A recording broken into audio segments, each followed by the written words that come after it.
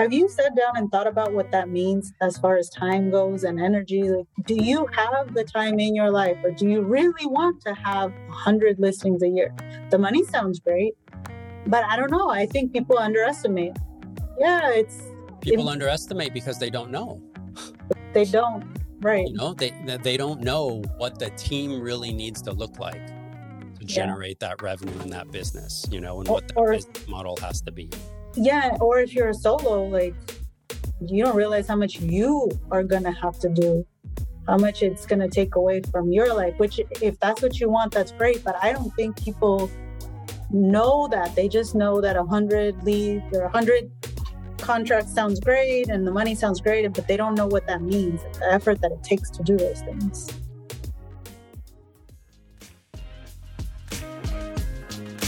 Hello and welcome to the Agent Podcast with your host, that's me, Raymond Shulseth. Let's dive in. Hey guys, welcome to the Agent Podcast. I'm here with my friend Anabel, coming to us live out of Las Vegas, Nevada. Anabel, welcome to the show. Hey, good morning, and thanks for having me. Yeah, thanks for joining us. So Anabel, I know you're a teacher full-time, but how'd you get into real estate? So I got into real estate because I was honestly already dipping my feet into it. So I had bought my first house in 2015, and then I bought a condo. And then I got married and I bought a house with my husband, so I ended up with 2 rentals. So my first house, I had rented it, everything was fine, my condo was fine, this, that, and the other, everything was rolling along. Sometimes my tenants missed a payment, they got caught up, but then the pandemic hit. And then things went crazy. And unfortunately, both of my tenants were out of work, so they stopped paying. So I had these huge mortgages to pay, didn't know what to do. And I wasn't the only one. Most of my family has rentals, and they also had lost their jobs, and they also had these mortgages to pay, and they also had to worry about their tenants. And I'm the oldest in my family, so I knew that I'm the oldest in my family, and I'm the only one that was employed full-time throughout the pandemic. So I knew that knowing a thing or two was going to come in handy, because it was going to fall on me to figure out what to do about the whole thing. Like, on the one hand, like, not only was I the only person employed, my parents are mostly Spanish speaking. So a lot of the laws and the regulations to go along with being a landlord, they just don't know about, and they're not going to because of the language barriers. So anyway, unfortunately, one of my tenants, not only did he stop paying, and this went for months and months and months, he stopped communicating. And eventually he said he wasn't going to move and he wasn't going to pay, period. Like, just, he wasn't going to do anything. So I would drive by the house periodically, and eventually it was just vacant. He didn't tell me. I don't know when he left. I literally, no idea what had happened. Just one day the house was vacant. So I put up a 24-hour notice just because I didn't know if he was or wasn't in there really. It kind of looked vacant. So I put the 24-hour notice, and the next day I came back. And I went in the house, and it had been flooded. And so when you flood a house, like, the water destroys the floor and it goes up the walls, and, pretty much water destroys everything. Air conditioning system on the outside had been stripped for the metal. So there's no air conditioning system. Washer, dryer, everything was taken out. The refrigerator was left, but he had left like meat inside the refrigerator. And I don't know if you ever smelled the smell of rotting meat, but it's horrible. Yeah, it was the worst. And it was in the middle of summer, so it really had sat there cooking. So the toilets, they were like, he had jammed stuff into the toilets, which is what caused the flooding to begin with. And the water company, I called the water company, and they said that it had been 30 gallons of water leaking out of those toilets per day from whenever it is that he left until the day that I saw them. Luckily, I guess, the good thing about Vegas weather is that it's super hot. So by the time I got in there, the rotting and the mold and all of it had already happened and dry. Like it was, you could tell it was rotted, but it was also bone dry. So it was just bumpy and destroyed. But at least outside of the really bad smell of the refrigerator, it was all pretty normal dirt smelling. Can I ask you a question? Yeah. Is Nevada a landlord-friendly state? It used to be more so. It's becoming less now. Okay. Which is another reason why I had to get really informed. So that's a good question. And I feel like things are changing on us really quickly, or at least quicker than we realize. So is Nevada adopting a lot more of California type regulations? Yes, I'm so glad you said that because it was about to come right out of my mouth. Yes, that's exactly what's happening. And I think it's happened more since the pandemic. And I get it. Like, for example, with the moratorium, I get it. People couldn't pay, right? But there was a lot of programs, which my second tenant took a part of, that helped tenants get back on their feet. He got a lot of money for all those months that he couldn't pay. He got a lot of money to pay the rent. So there was a lot of help out there. When people worked with their landlords, and I'm not saying every single time, but in my case, my second tenant in my condo, he worked with me and he did everything he could to get back on his feet. And he got money, he got assistance. We were fine. The first one stopped communicating. That was the problem. So when I saw all of that, one, I had to get informed. And two, I thought, once I get this place fixed up, however it is that I'm going to get through this, I'm going to sell this place and I'm probably going to buy something else. And then that got me thinking, well, if I'm going to do that, you know, you look at the cost of going into getting a real estate license, and it's, you know, it's good information to know if you're going to stay in real estate.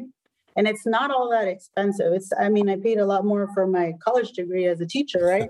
Yeah. So I thought it was a pretty good bargain, basically.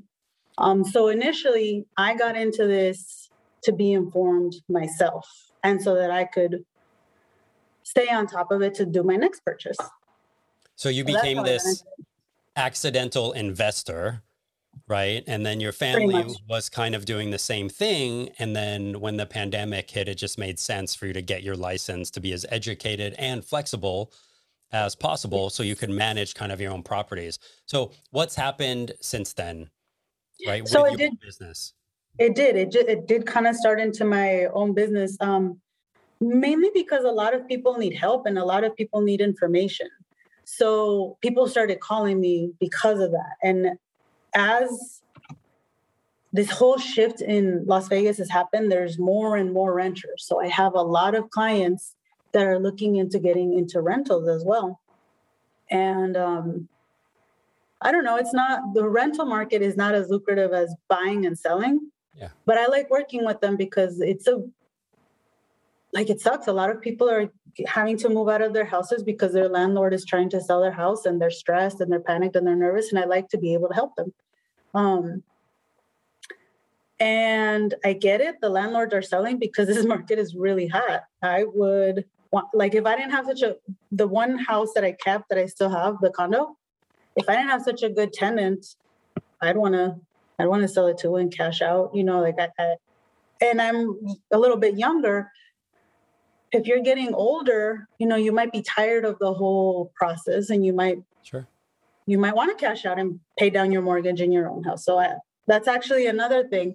The people that I'm selling for tend to be a little bit older, and that's exactly what it is. They have 10 houses. They want to sell one. They're investors and they want to pay down their house and, you know, enjoy retirement.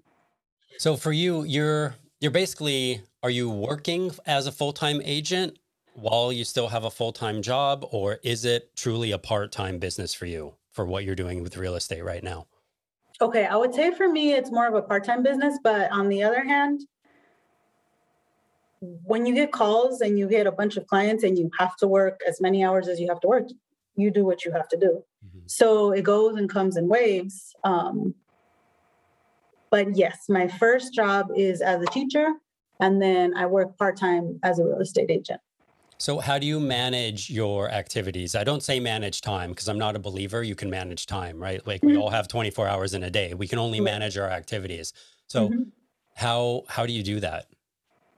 Well, I manage my time because I wake up pretty early in the morning. I know the hours that I have in the morning to get things done with real estate, and I use them to the fullest of my abilities. And I'm pretty strict about keeping my calendar. So, Discipline. yeah, I basically have to. Otherwise, you're right. There's no way. And like I said, I want to say that I'm a part-time realtor, but that's not really how real estate works. Like when you have to get things done, you're going to do them. Right. So unless you stick to some kind of a schedule, you can't, it's impossible. So I'm a part-time realtor until I have to work full-time hours, and then I do 2 full-time jobs. Yeah. Right. Right. Yeah. So I love it. I love your dedication. I noticed recently you started putting out YouTube videos. Can you talk to me a little bit about that? Like, I talk to a lot of agents and even real estate professionals, mortgage people, escrow people, title people, inspectors, appraisers, whatever. And so many people are afraid of video. A, why did you choose YouTube specifically? And B is, how did you get past your fear, if you had one, of just putting yourself out there on video? Okay. So the thing about the fear about the video is that I'm not afraid. Like I guess I don't get why anybody would be afraid. You're just looking at a camera and there's not even really anybody standing in front of you. Right. So if you're just videoing yourself, it's just a camera. Yeah. Like it's just a camera and you can edit it and you can erase things. And I don't know, like I don't get why that would be scary at all, really. Plus, another thing that really helps me is practice. So I will turn on my Google Meets and record myself saying the same thing like 10 times. So by the time I'm actually having someone record me that I'm going to put online, I've already practiced the same speech, I guess. Plus, I'm the one, like I did the research. I pulled that information. I'm not just copying someone else. So first I studied that information. Second, I rehearsed that information. So by the time I get in front of the camera to record, I pretty much have it memorized in my head, and I'll here and there look down at what I'm saying, but it's pretty much just it's in my brain. I'm just talking. So then why did you choose YouTube? How did you come up with that versus a Facebook Live or Instagram stories or any of that stuff? I don't know, because YouTube reaches a wider audience of people, and it's pretty popular. It's a pretty popular form of communication. Whereas Facebook, until I grow my Facebook more and more and more, it's limited to whoever's on there. But YouTube, anybody can see it. Yeah, it's the second biggest search engine owned by the first. It's the second biggest search engine owned by the first. Oh, that's a good point. So you see, like, it kind of makes sense. If someone wanted to look up a Vegas market update, I would come up. And then another thing is, it's not just that, like I tie my YouTube video and everything that I put on Facebook to my community. So I actually type up a flyer and it has all the Vegas market information. And then I also do market research more specific to my community here in Vegas, like my zip code. And then I type up flyers and I go to door and distribute them in the community. So, like I said, this information I'm disseminating in multiple ways, which means I'm taking it in multiple ways. By the time I say it, I know what I'm saying. Yeah, you've already processed it, right? I've already processed it a lot of times, yeah. But I'm also kind of animated. I happen to be an animated person. So being in front of the camera one way or another, or in front of people presenting, is not a big deal to me. When you're a teacher, so it's easy for you to teach, right? Like, yeah, exactly. So I've literally been in front of a whole audience for years and years and years. It's just we're younger, that's all. Yeah, yeah. Mm-hmm. I like that. So you talked a little bit about, investing. You talked a little bit about rentals. Do you have a specific niche that you're focusing on? It sounds like you're leveraging your local community. That's become your farm area. You're doing some door knocking. You're putting out flyer. You're sharing information. What's your core focus for your business? Okay, so I don't know. This is going to sound like almost silly, but I really like to work with people who have had trouble in the past with other realtors, or like are just not getting through what they want. Because I like the challenge. I feel like I thrive in adversity. So I enjoy looking at a puzzle and trying to figure out like what was the problem there and how can I fix it. So, and that's been happening a lot actually. Like I get a lot of situations where for whatever reason they had an agent who was too busy or couldn't help them, or there's a language barrier. I really like working with people in those situations because I know that they have a limited pool of realtors that they can work with. And I know I can help them because I happen to be bilingual. So, I mean, that is really my niche. People that are struggling, I really like to help and I really like to give as much information as I can. And how are you finding those clients? Are they referrals? Are they finding you? Is it all community-based? What's happening with that? A little bit of everything. Okay. Some community-based, definitely referrals. I do get, that's another thing that I don't underestimate as an agent.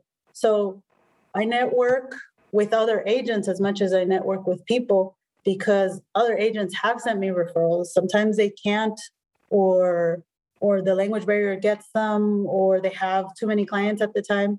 And I'll get referrals because I really do focus on talking to other realtors as much as possible. So where your, clients come from is a variety of different places. Yeah, always. Mm-hmm. Always. I call it multiple sources of leads, like MSLs. That's the reality of the world that we live in today. Mm-hmm. You have organic traffic, if you will, and then you have potentially paid traffic, if you will, if you're running ads or buying leads and that type of stuff. And then from there, you have a million different platforms, whether it's a lead generation service or social media or traditional advertising on a bus bench, like all that type of stuff, right? It all plays into the business over time. Right. Yeah. Although, how do you feel about buying leads? Do you have any thoughts on that?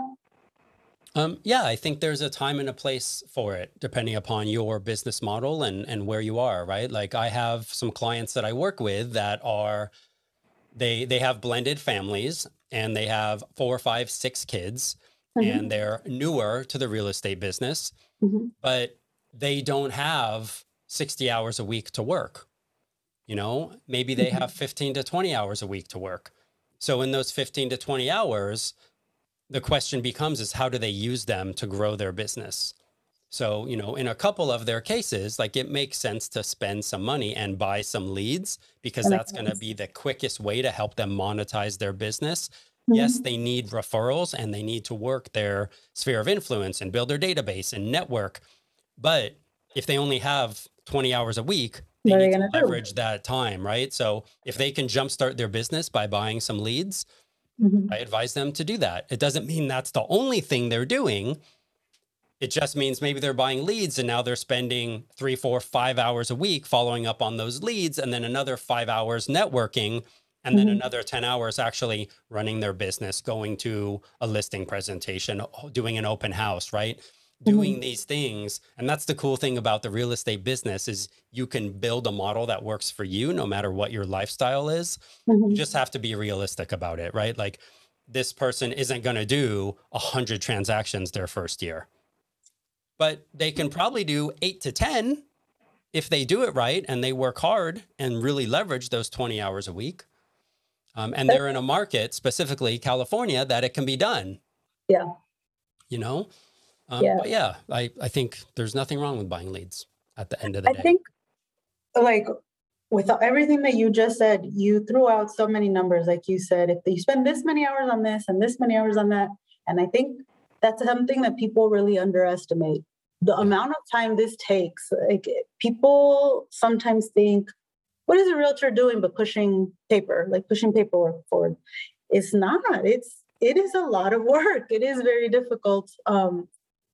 I guess you mentioned earlier, if anybody wanted to get into this business, what's one thing that they should know? All those numbers you threw out are true. Like it really takes that amount of time, especially in the beginning. It really is. In a lot of ways, it's really cool because it can be a full-time job. It can be a part-time job. It does have flexibility, but then in a lot of ways, it's a mind shift where you go from having a regular job where you have certain designated duties and they're pretty clear to having something that you're completely on your own about figuring out the time, what you're going to do, how you're going to do it. And because if you don't have that. Yeah, because most people don't understand that it's a business, right? Like you went to real estate school, they teach you to get your license, but that's it. They don't teach you that you just became an entrepreneur. They don't teach you that you're a startup founder. They don't teach you that you have to wear the accounting hat and the marketing hat and the administrative hat and take out the trash. They don't teach you all of that stuff. Oh gosh, you said something about the trash. Can I tell you a funny story real quick? Yeah, I like funny stories. Trash. So let's talk about trash. Yeah, let's talk about trash. Remember that rental I was telling you about in the beginning? Yeah. So, in my panic, all I could think of was like, okay, I got to start cleaning and then I'll figure out the rest. If I could just get this place clean, I can think again. So I started cleaning it, and I'm all of 5'2" and like 130. Like I'm pretty small. I can't carry huge things around. So I start making these bags of garbage, and then the garbage can is outside. And I'm like, I have to get the garbage can from the outside to the front of the house so they can get the garbage in there and the garbage man will take it away. And that's all I was thinking, right? But then I realized the gate was locked in the backyard. So I had to get the garbage through the house. This garbage is like packed to the brim. And I'm like dying, trying to get it in the house. And like, I don't know why I thought that was a good idea, because of course this garbage was nasty and there's a huge monster rat in it. It looked like a cat. The rat looked like a cat. And I pull a garbage can in the house right after I had just cleaned the house. And this rat, like I put the garbage can down to take a break, and the rat runs out. And then I have this rat running around the house, and I'm screaming like a child. Like I've never seen a rat before. And I'm like, oh, what do I do? What do I do? And I run out to the neighbors, and the neighbors are like, here, take this back. I don't know what I was supposed to do with the rat. Needless to say, that rat stayed in that house for a couple of days afterward until I could figure out to get an exterminator. Oh my gosh. But yeah, I made it that much worse. Like I was that scared at the time that I could not figure out what to do other than somehow I thought it was a good idea to pass a garbage can through a house. And I made it 10 times worse by adding a rat. I mean, it wasn't a bad idea. Like I've done that before, right? Like you're flipping a house or doing whatever you're doing. You bring the garbage in and you handle your business. It's no big deal. The house is trashed anyway, so who cares? But in this case, you literally invited a rat in your house for dinner by bringing this trash can in. It's crazy. Yeah. And then I had to like spend weeks trying to figure out how to get rid of the rat. So I essentially gave myself another chore. So like now it's funny, but at the time I came out of the house and I was like, oh my God, like, what am I going to do? And then I laughed about it because it was so ridiculous. Like I really, like I started screaming like in the cartoon, like, what is a rat going to do to you? Nothing. But at the time, it seemed like the worst thing in the world. So that's my story about the trash. That's a great story. Yeah, thanks for sharing. That's amazing. So the lesson learned from that story is don't bring rats into the house, right? Don't bring rats into the house. And you can't kill them with the bat. They move way too fast. Yeah. Oh my gosh, that's crazy. Mm-hmm.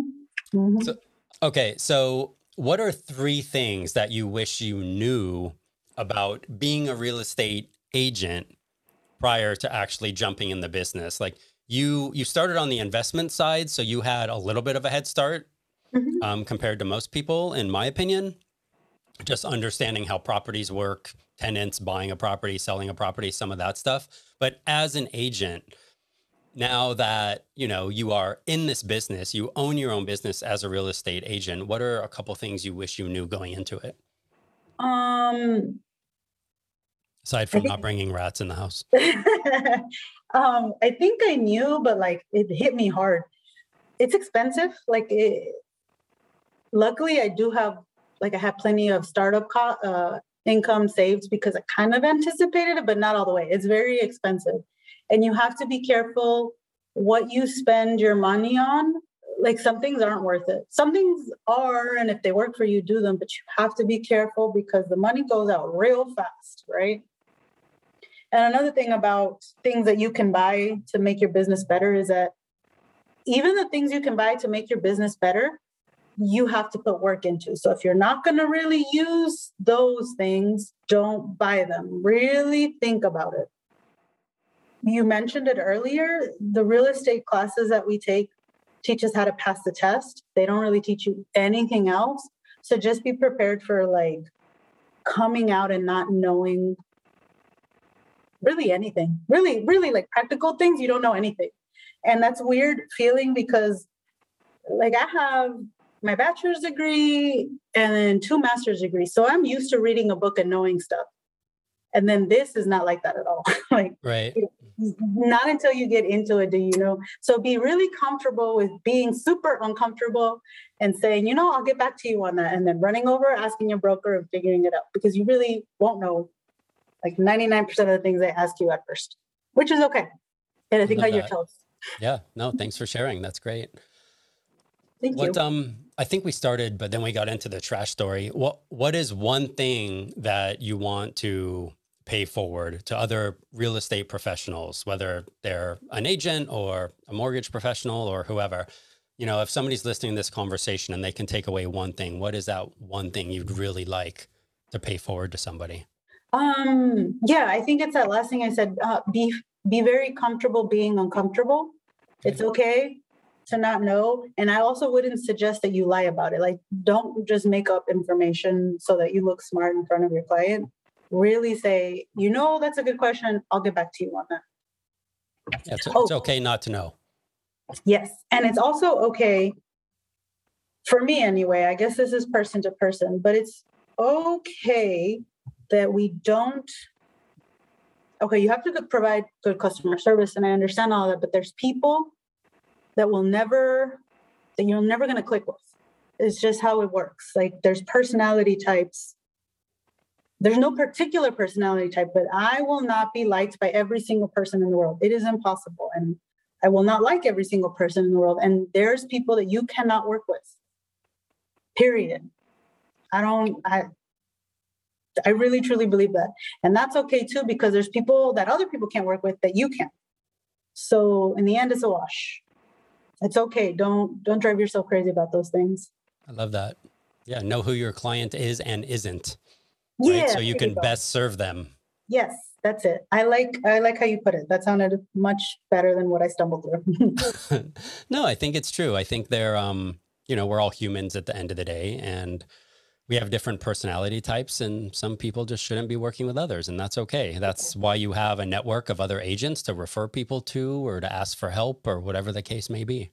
Mm-hmm, mm-hmm. It's funny, I think, regardless of whether you are part of a real estate team or a solo agent, even though you're never really a solo agent because you always have a team, right? You have a mortgage broker and an escrow person and a home inspector and a contractor, whatever.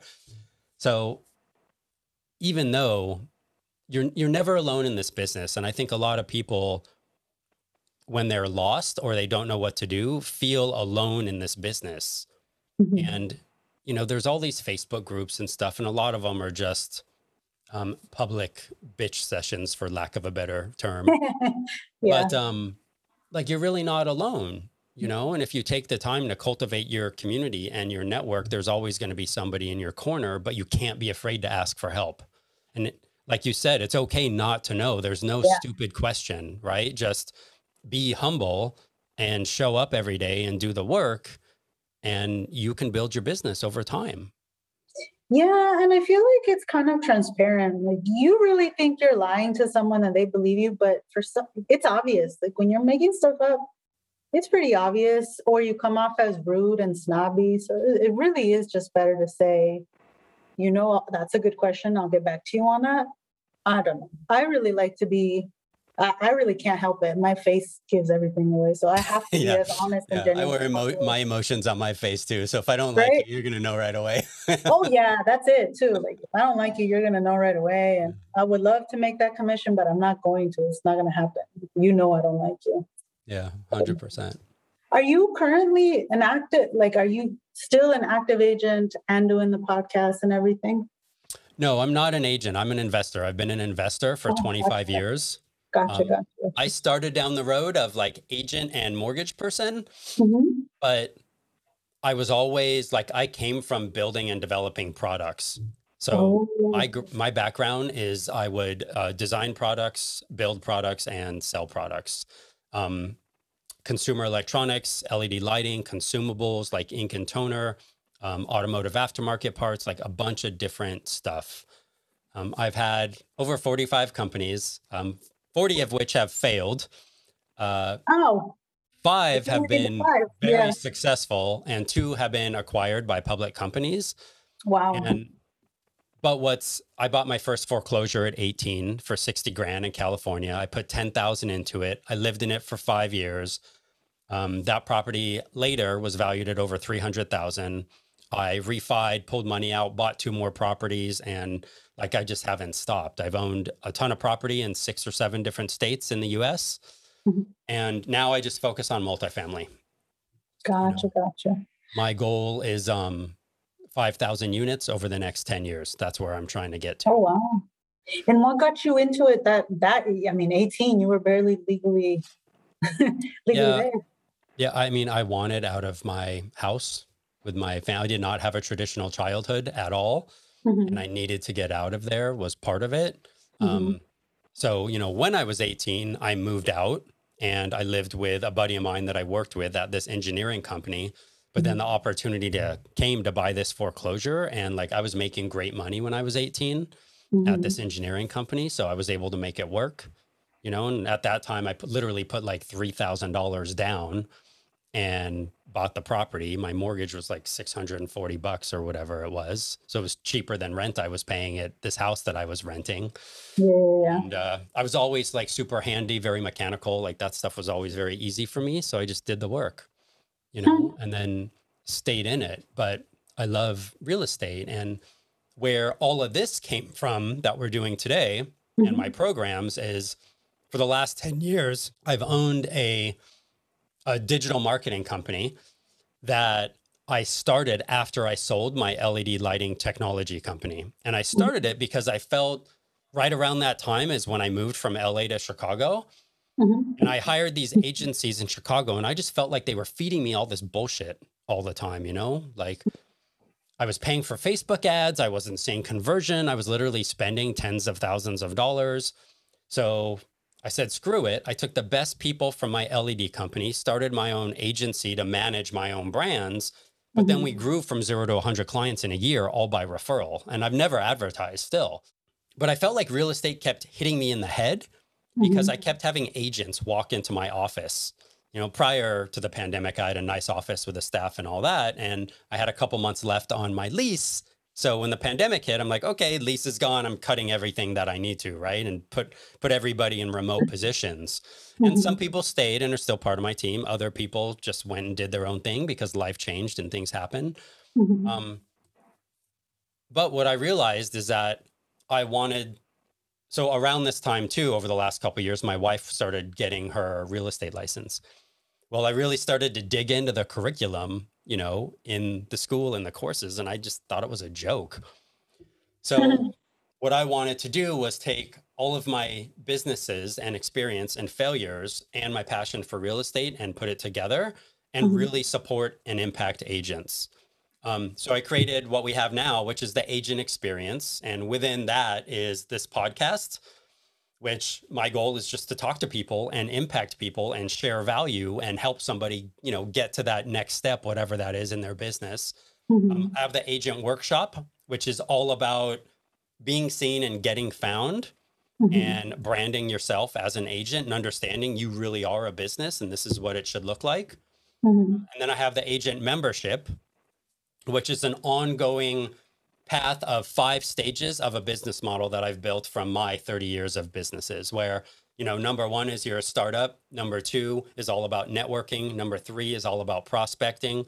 Number 4 is all about building momentum. And number 5 is where you become the CEO of your business and you're creating sustainability and you can decide where you want to go with that business, so you could be a real estate agent doing 8 transactions a year and be at that point, but knowing you want to double, go from 8 to 16 or 16 to 32, whatever. Or you could be a newer agent that literally just started and you're trying to figure out how to brand and position yourself, right? So you can come into the membership at any of those stages and find value and find people that are in a similar spot to where you are, but have that community support.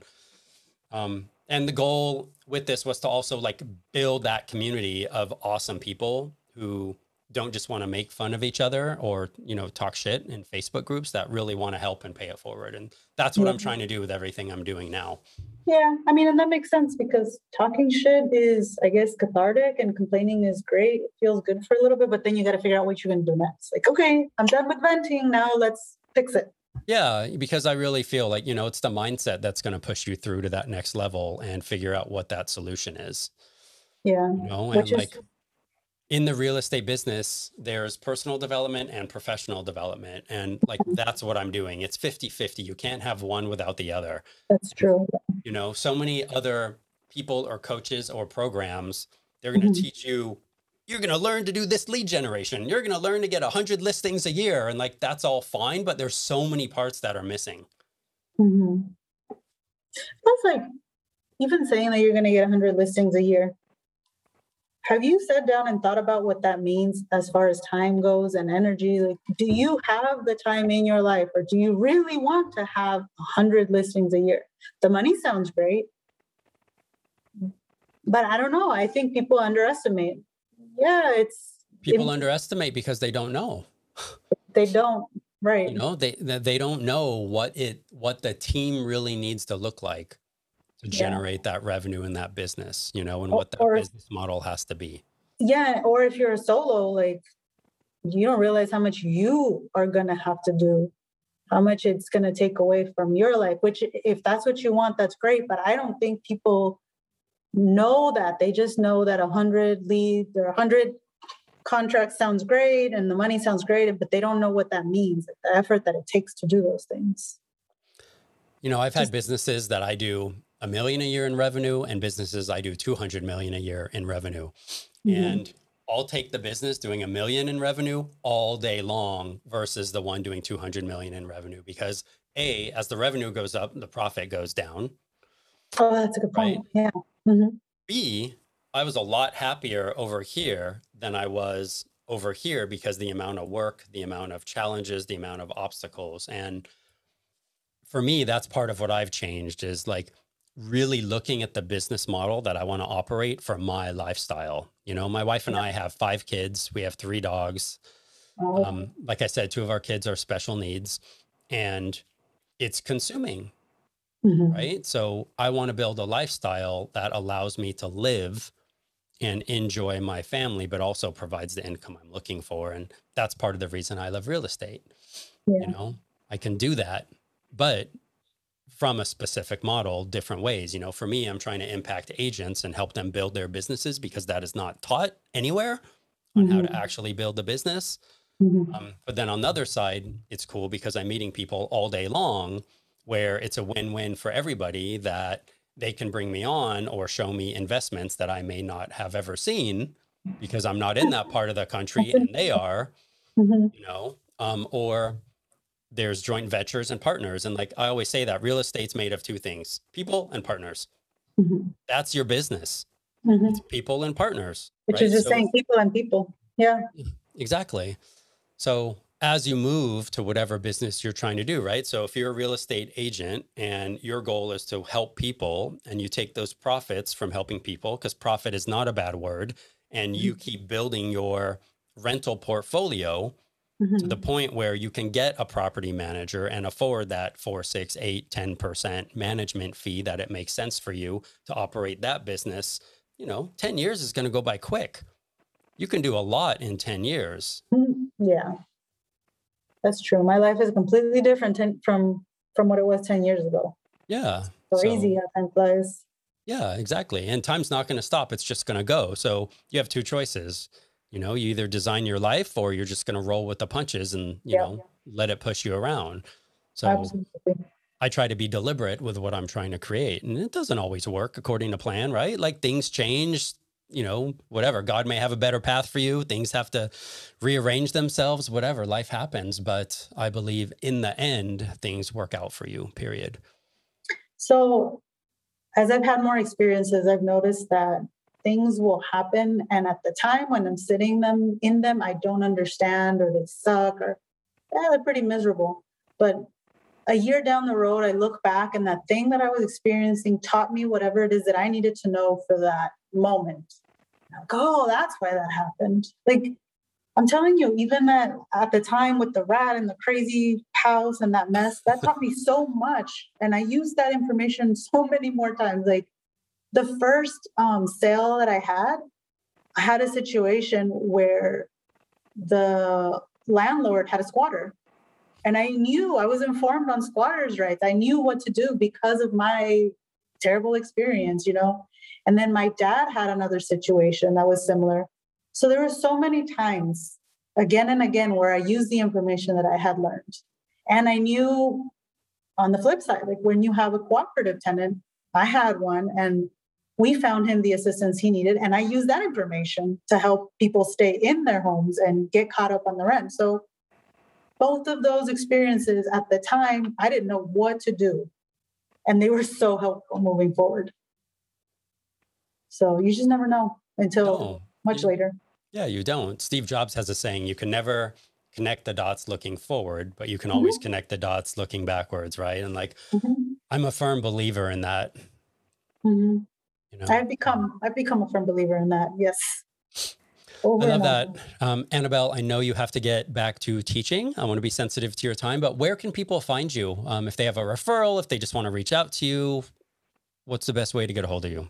So the easiest thing to do is just to send me a quick email, and I am at homesbyannabelc@gmail.com. So it's just HOMESBYANABEL and then the letter C @gmail.com. I am on Facebook, Anabel Carrilo, pretty straightforward. And I do have my YouTube channel where I will be posting monthly market updates for the local area. And I try to keep them like a short. I don't want to make them long. People don't have time. I know we're in a rush society. So usually 5 minutes. It'll just give you a quick feed about whether the market is going up or down, what the median home price is, how long homes are staying on the market.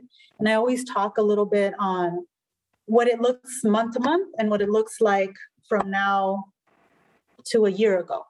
So it gives you just a quick snapshot, basically. And I am on Instagram. I'm slowly building my Instagram page up, but same, just under Anabel Carrilo. So yeah, if you'd like to reach out and if you need any kind of information, I'm your source. Anabel, thank you. It's been a privilege. It's been awesome. Thank you. I appreciate you. Hey guys, it's Ray. I hope you enjoyed that episode. Thanks so much for being here, and we'll see you on the next one.